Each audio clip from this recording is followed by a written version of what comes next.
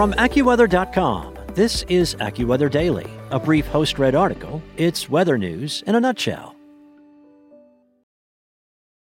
When you need mealtime inspiration, it's worth shopping Kroger, where you'll find over 30,000 mouth-watering choices that excite your inner foodie. And no matter what tasty choice you make, you'll enjoy our everyday low prices, plus extra ways to save, like digital coupons worth over $600 each week. You can also save up to $1 off per gallon at the pump with fuel points. More savings and more inspiring flavors make shopping Kroger worth it every time. Kroger, fresh for everyone. Fuel restrictions apply.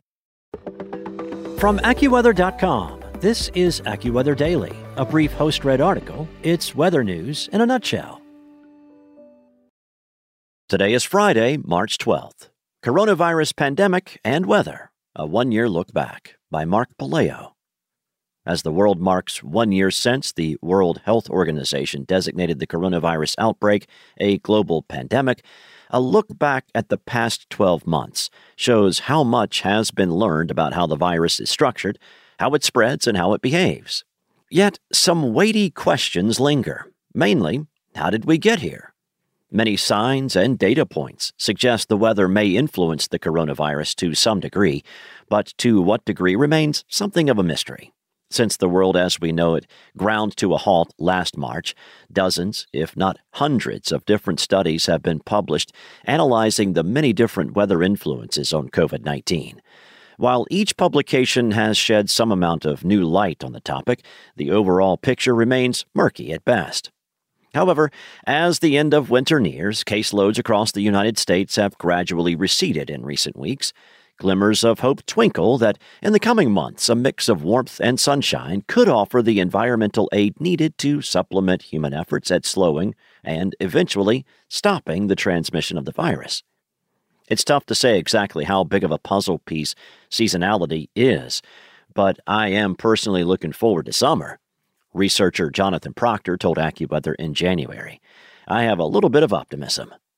Proctor and his fellow authors from Harvard University and the University of California, Santa Barbara shared their findings on the impacts of seasonality on COVID-19 in December, and certainly weren't the first researchers to try to better understand that link. Going all the way back to last March, experts were keenly aware that some specific weather conditions were likely to play some role in the pandemic's impact. Lindsay Marr, an aerosol scientist at Virginia Tech, explained to AccuWeather at the very beginning of the pandemic that the spread of coronavirus can be compared to secondhand smoke. At the time, she said that the U.S. had never seen a day with more than 10,000 new cases. I think as the weather warms up and our humidity indoors gets higher, we'll have to see. We can hope that transmission might slow down, but I don't think we can count on it, Marr said on March 23, 2020. Marr's doubt proved fatally true. More than 500,000 COVID-19 deaths later, worldwide, it's been proven that human behavior perhaps plays a much larger role than environmental factors in influencing viral spread. By July, daily caseload increases in the U.S. were regularly topping 70,000 new infections, more than double what they were in April. This rise in cases also coincided with the U.S. significantly ramping up capacity to test for the illness.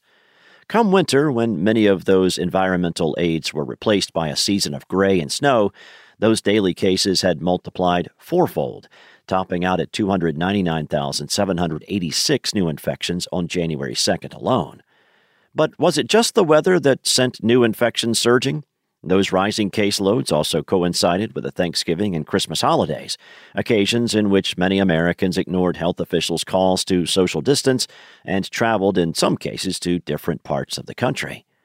But untangling which forces, weather conditions, government restrictions, or human behavior are more dominant in this equation has proven highly difficult for researchers.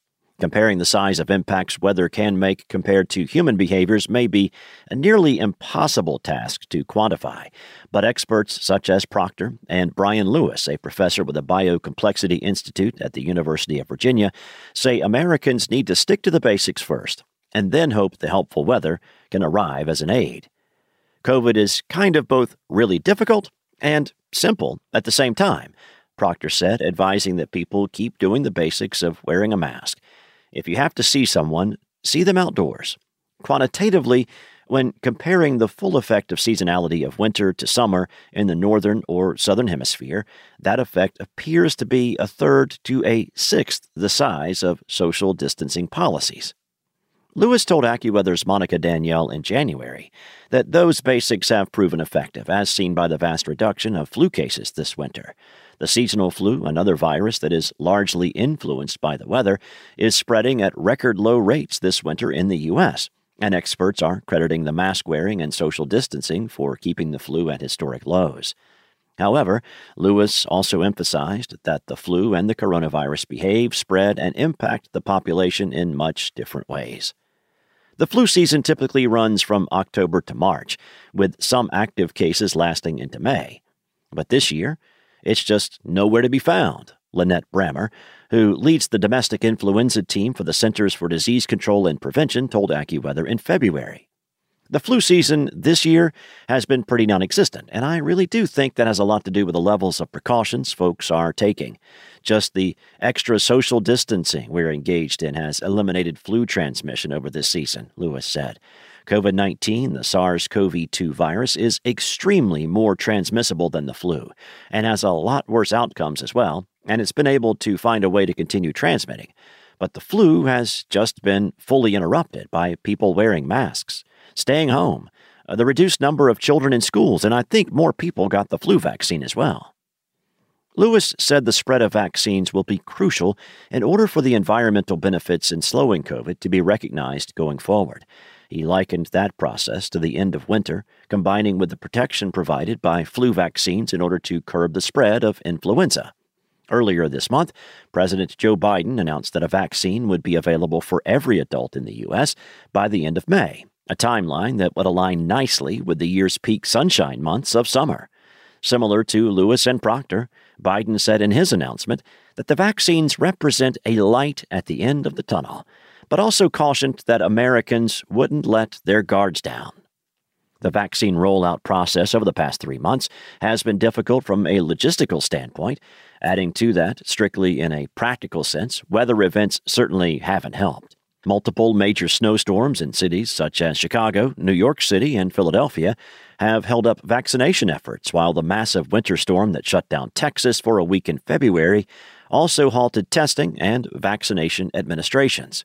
Looking ahead, Lewis reiterated that the environment can't be fully relied upon to be the COVID killer like many might have hoped a year ago, but when coupled with the ongoing basic sanitation efforts and increased vaccination doses, greater hopes lie ahead. We do have to just brace ourselves that there is a long way to go before we have sufficient vaccinations to induce herd immunity and allow us to go back to normal, he said, adding that Americans need to stick to those basics in order to drive down prevalence. Hopefully, by the time spring arrives and we get some assistance from Mother Nature, we'll be at a very low prevalence, and we then can start to move back into a normal life. That's all for today. For your local weather at your fingertips, download the AccuWeather app or head to AccuWeather.com. Without the ones like you, who work tirelessly to keep things running, everything would suddenly stop. Hospitals, factories, schools, and power plants, they all depend on you. No matter the weather, emergency, or time of day, you're the ones who get it done. At Grainger, we're here for you with professional-grade industrial supplies. Count on real-time product availability and fast delivery. Call, click Grainger.com, or just stop by. Grainger, for the ones who get it done.